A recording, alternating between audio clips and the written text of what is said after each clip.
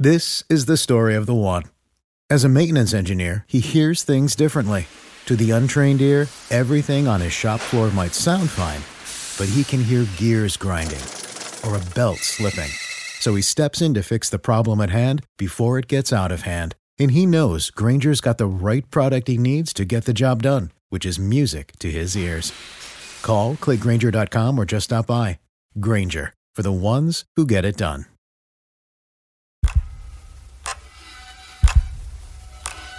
All of us have stories to tell. We seek the truth, but oftentimes, we're becoming more confused. We want answers.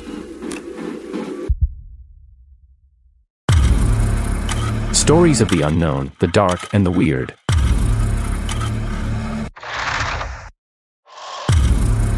Stories from the Great White North and from all over the world. Come join us as we seek the truth. Find the answers, discover the mysteries, and face our fears.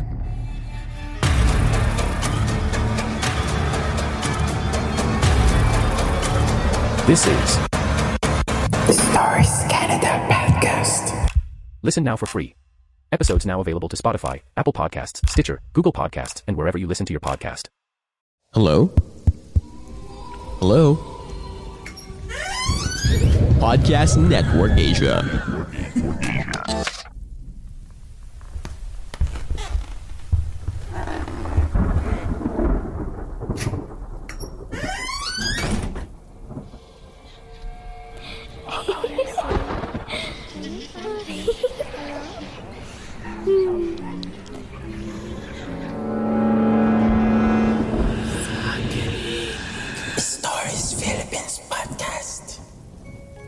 Mag-alas 12 na ng hating gabi. Nagmamaneho si Francis ng kanyang kotse pauwi nang mapanganga siya pagkatapos mapatingin sa itaas. Nakita niya ang paglundag ng isang lalaki mula sa tuktok ng napakataas na gusali. Nakita niya ang mabilis sa pagbulusok nito paibaba. Unang ulo nang bumagsak ang katawan nito sa gitna ng kalsada, di kalayuan sa kotse niya. Napapikit siya nang tila marinig niyang lumagapak ang katawan nito sa semento. Pakiramdam nga niya ay nayanig ang buong paligid sa pagbagsak nito. Ilang saglit na nanatili lang siya sa likod ng manibela. Nakatulala sa bangkay ng lalaki na nakahandusay sa gitna ng kalye. Bago siya mahimasmasan at bumaba ng kotse, nilapitan niya ang bangkay ng lalaki.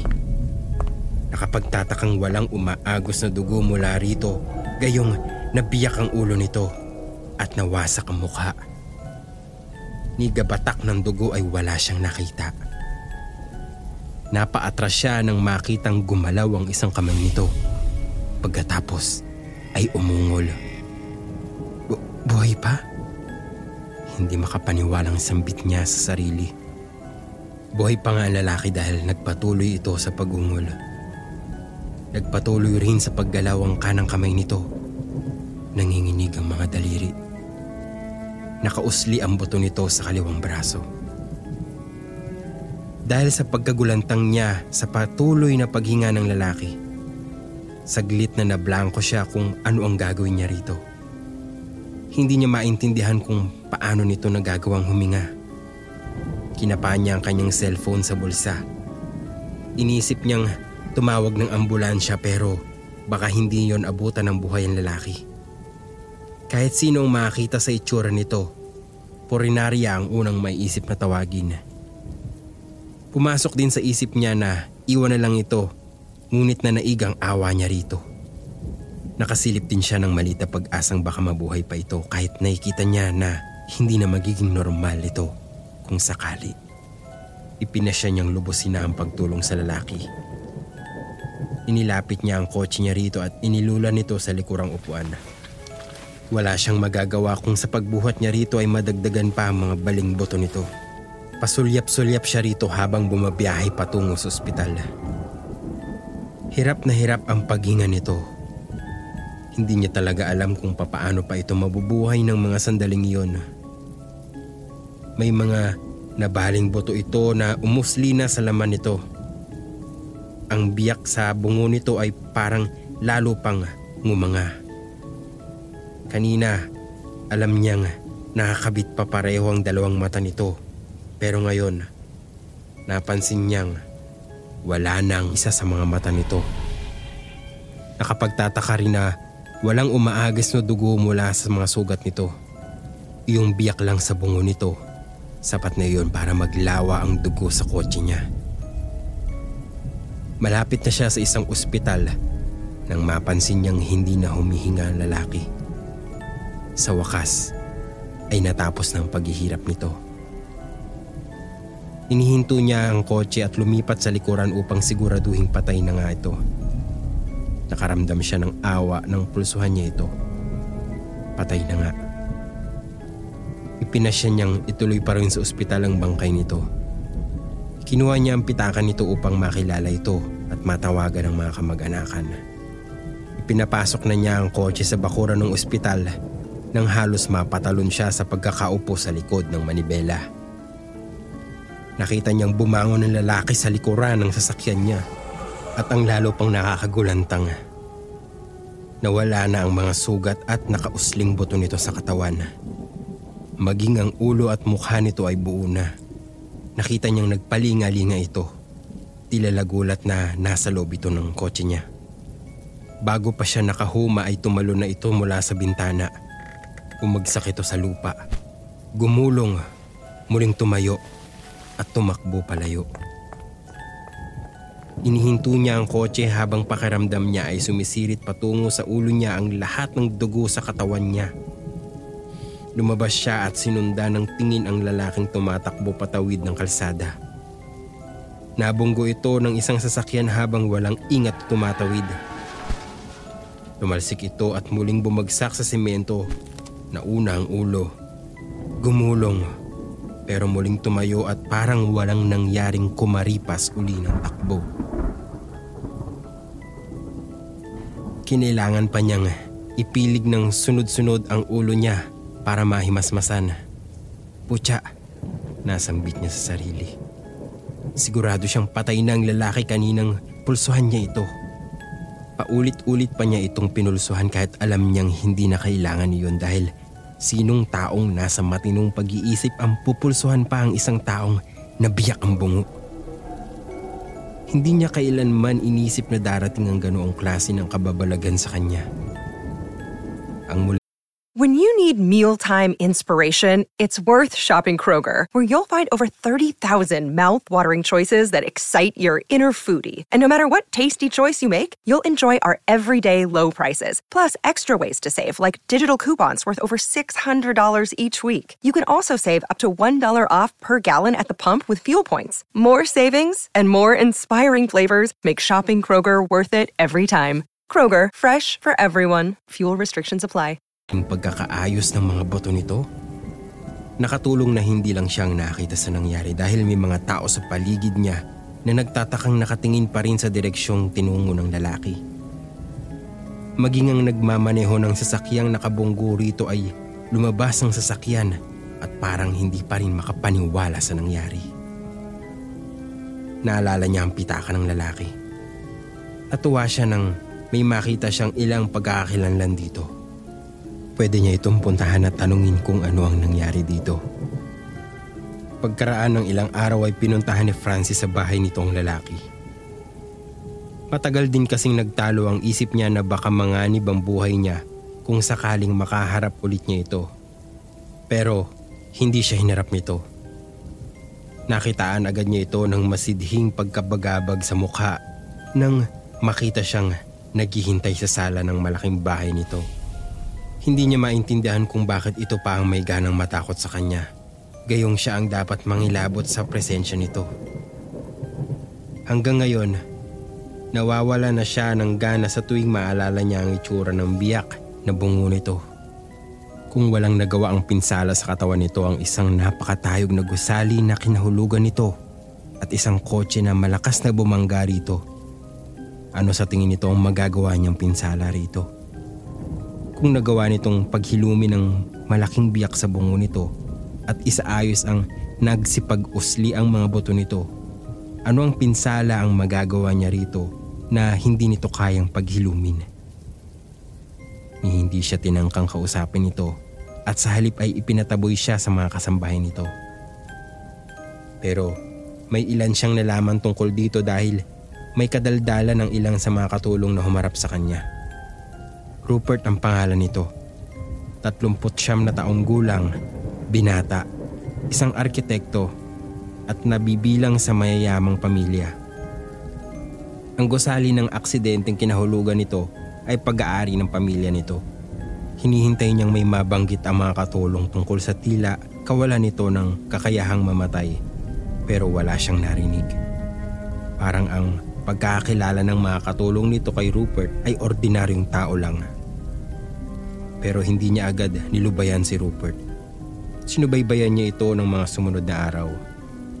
Tuwing alas 9 ng umaga ay lumalabas ito ng bahay, nakakurbata, dala ang kotse nito na pumapasok sa opisina.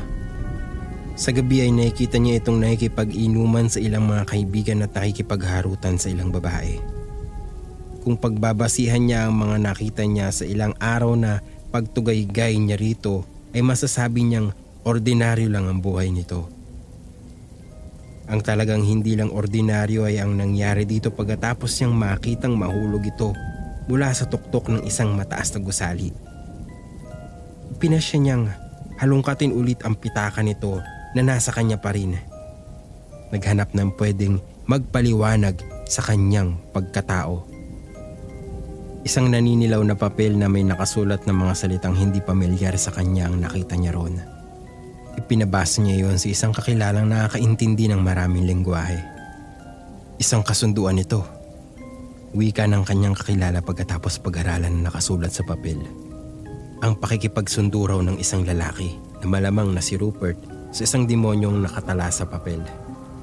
Nakatala sa papel ang petsa ng pakikipagkasundo nito sa isang demonyo at ang mga kondisyon. Bibigyan ng demonyo si Rupert ng buhay na hindi tumatanda at namamatay, kapalit ng kaluluwa ng magiging unang anak, unang apo at unang anak ng unang apo nito. Ayon pa sa ibang otoridad na sinanggunin niya hinggil sa mga demonyo, hindi sa lahat ng tao ay nakikipagkasundo ang mga ito.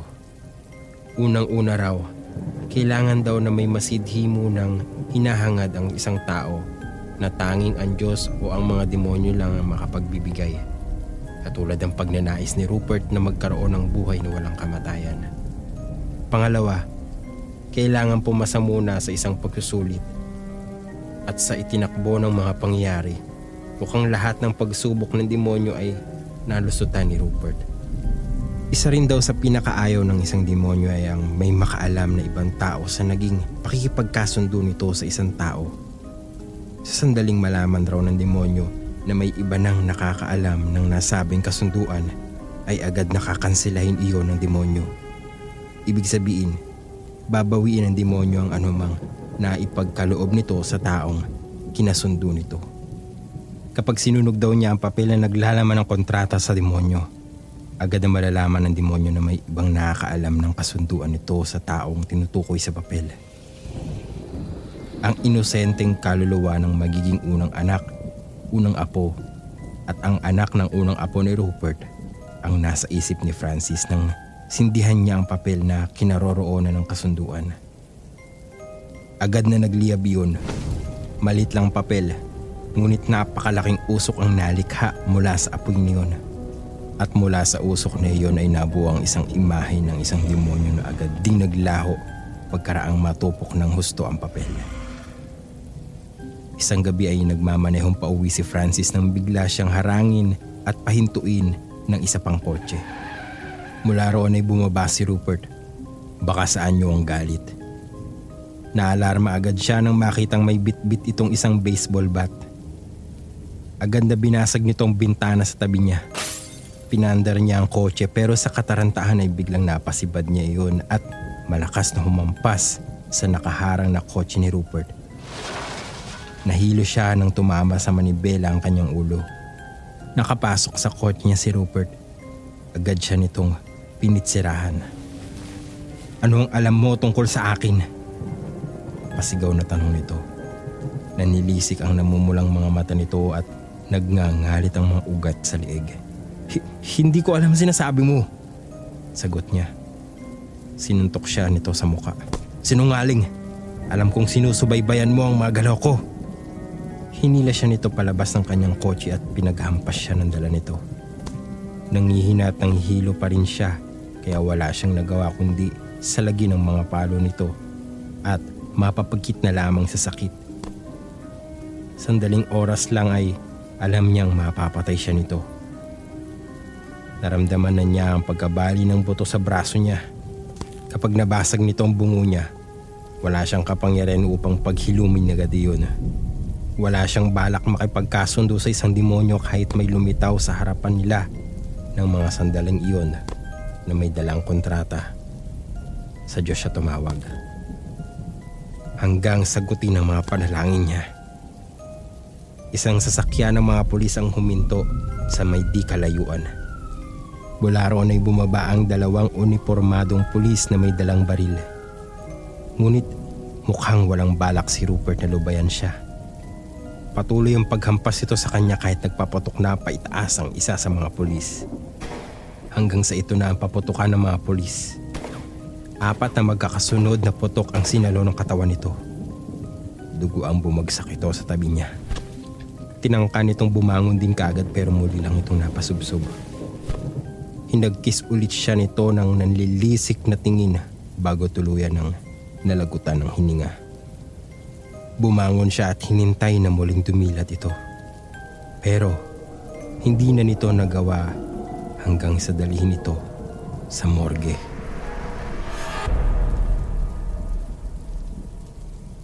Bago natin ipagpatuloy ang kwentuhan, isang paalala muna mula sa Podmetrics.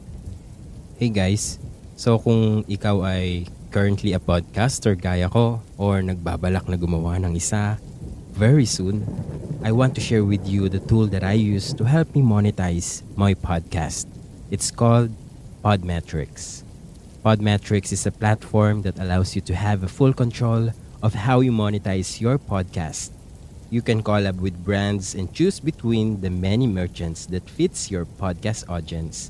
It also gives you tips and samples on how to execute your ads properly to maximize your earning potential. Plus, you can track how many of your listeners you were able to convert and know how much you've earned in real time. Yes, in real time. Cashing out is also a breeze. So if you're a podcaster, make sure you sign up by clicking the link in the description of this episode and use my referral code Stories Philippines Podcast so you can monetize your podcast too. Thank you so much Podmetrics at tuloy na tayo sa ating kwentuhan dito lamang sa Stories Philippines Podcast.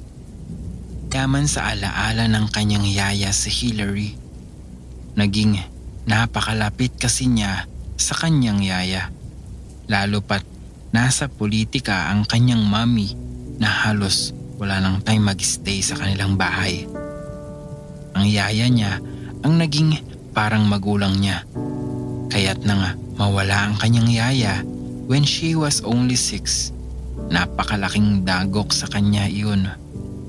May isang karanasan siyang hindi malilimutan after her yaya died. This is Yaya's Lalabay. Stories Philippines Podcast.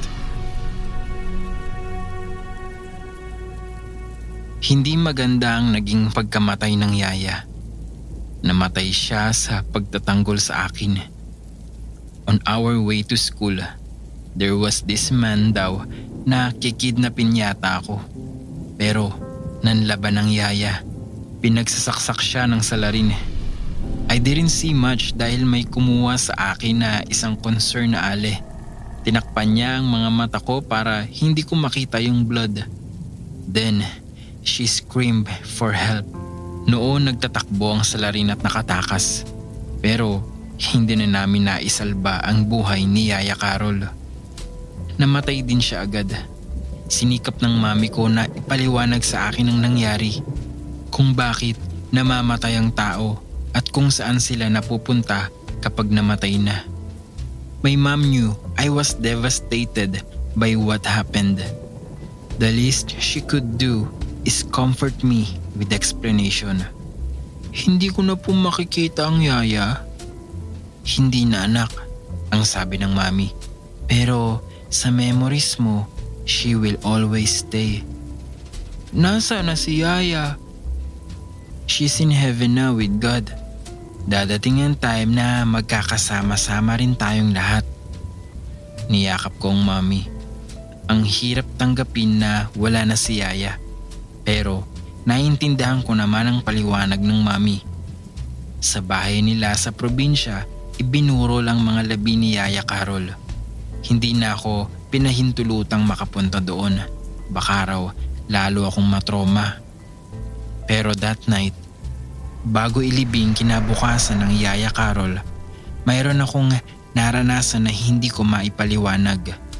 Habang nasa kama ako at nakahiga, trying very hard to adjust nang walang Yaya Carol na katabi para tapikin ako hanggang makatulog, mayroon akong narinig. It was a lullaby, a familiar chant na madalas iham sa akin ng Yaya Carol sa tuwing pinapatulog niya ako. Na na na na na na na na. Tumingin ako sa paligid at waring nahagip ng aking paningin ang isang anino. Hindi ako maaaring magkamali. Anino iyon ni Yaya Carol. Kinilabutan na lang ako at bigla akong bumangon. Dali-dali akong nagtungo sa kwarto ng mami ko. Iyak ako ng iyak. Mami, si Yaya Carol. Then, another incident. Mga after a week matapos maidibing ang Yaya Carol, naglalaro ako noon sa loob ng kwarto ko. Hilig kong laruin ang luto-lutuan. Ginagawa ko ang madalas gawin ni Yaya na kunwari naghahanda ako ng mga putahing masasarap. Then, bigla akong nagitla nang makita kong lumulutang ang laruang sandok at kalan. Lumulutang sa hangin na wala namang humahawak. Muli, ikinuwento ko sa mami ang nangyari sa akin. Dito na siya nag-alala ng lubos. Pinatawas niya ako sa kakilalang gumagawa ng gayon. Ayon sa magtatawas, binabantayan daw ako ni Yaya Carol. Pero hindi daw kami dapat mag-alala ng mami dahil good spirit si Yaya Carol. At hangad lang niya na mabantayan pa rin ako despite na wala na siya. Kung minsan, hirap ang mga kaluluwang mawala na palayain ang kanilang mga gawain, lalo na ang gawain ito ay alang-alang sa kanilang minamahal. Gayunpaman, nais ng mami na lumaki ako ng normal at maayos. Nagpatawag siya ng pari at pinadasalan ang buong bahay namin. Nagdasal din kami ng mami na sana patahimikan na lang kami ni Yaya Carol. Bagamat na-appreciate namin ang kabutihan niyang ginawa sa akin nung nabubuhay pa ito, kailangan pa ring tanggapin ang katotohanan hanggang doon na lamang ang kanyang pagsasilbi. She did enough and we love her for that. Naramdaman ko habang nagdadasal kami ng mami na parang humangin ng malakas. After that prayer, hindi na muling nagparamdam ang Yaya Carol. Hanggang sa mga sandaling ito, hindi ako umapalyang dalawin ang puntod ni Yaya Carol sa tuwing sumasapit ang aking kaarawan. Parati kong sinasabi sa kanyang puntod na utang ko sa kanya ang bawat birthday ng aking buhay. Wakas. So guys, thank you so much sa pakikinig dito sa ating series ng mga kaluluwang ligaw. And of course, nais ko mapasalamatan yung author ng book na ito na si RM Custodio. And as a bonus content, kung hanggang ngayon ay nakikinig ka pa rin, syempre, you are so blessed o maswerte ka dahil ito, maririnig mo yung mga personal encounters ng ating author na si RM Custodio. Personal encounters. I myself have a story to share. Nangyari ito while I was researching for this compilation. I received an email from a friend telling me na mayroon daw haunted apartment somewhere in Project 7, Quezon City na kailangan ko raw mapuntahan.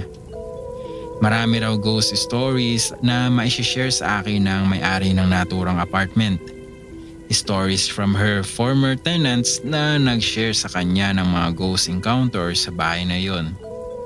So I went with my friend Donna sa naturang lugar. My friend Donna is a psychic herself.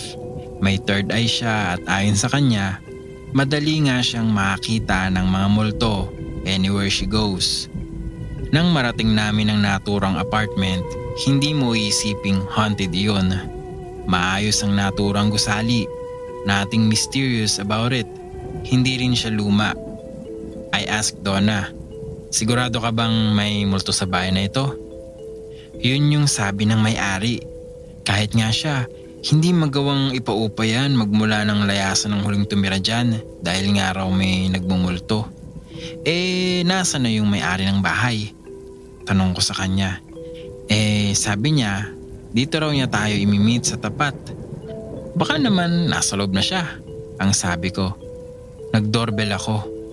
Wala kaming narinig. Hindi kami sure kung gumagana pa yung doorbell na yon.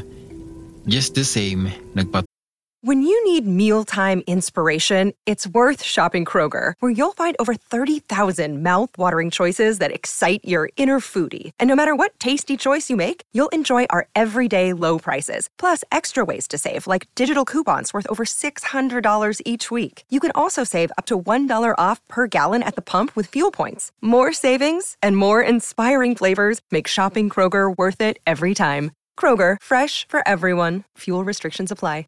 Tuloy ako sa pagpindot ng doorbell. Then suddenly, biglang bumukas yung pinto. Natuwa ako dahil ang buong akala ko yung may-ari ng apartment na ang lalabas ng pinto.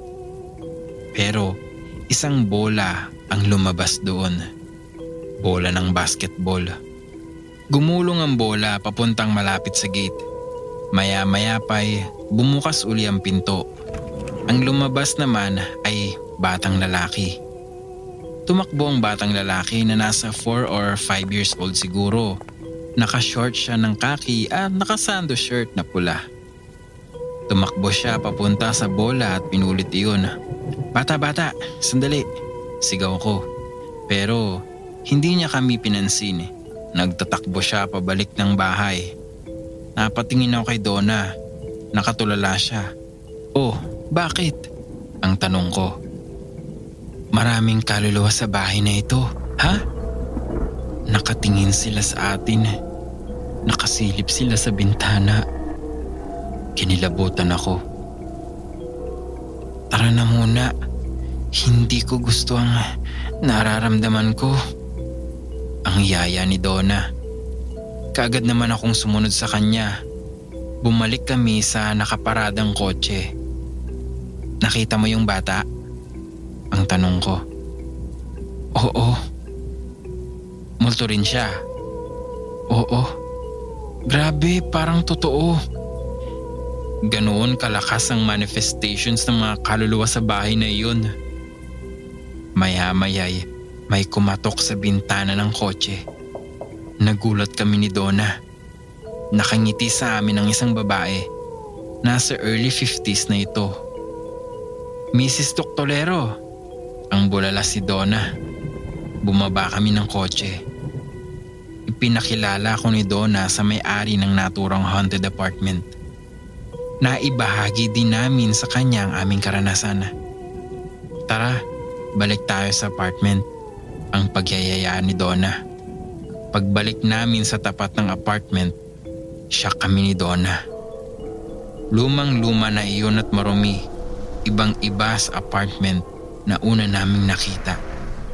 Sure ba kayo na ito yung pinuntahan ninyo kanina? Ang tanong ni Mrs. Doctolero. Oo, sure kami. Ang mungkahi namin ni Donna. Ito nga. Marami pang ibinahagi sa amin si Mrs. Doctolero patungkol sa mga ghost manifestations sa bahay na iyon. Wakas.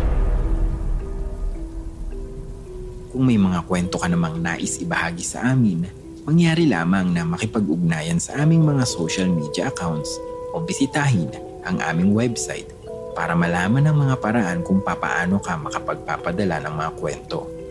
Lahat ng link na nabanggit sa episode na ito ay makikita sa ating show notes. Muli, maraming salamat sa pakikinig at hanggang dito na lamang. Hanggang sa susunod na kwentuhan natin, dito lamang sa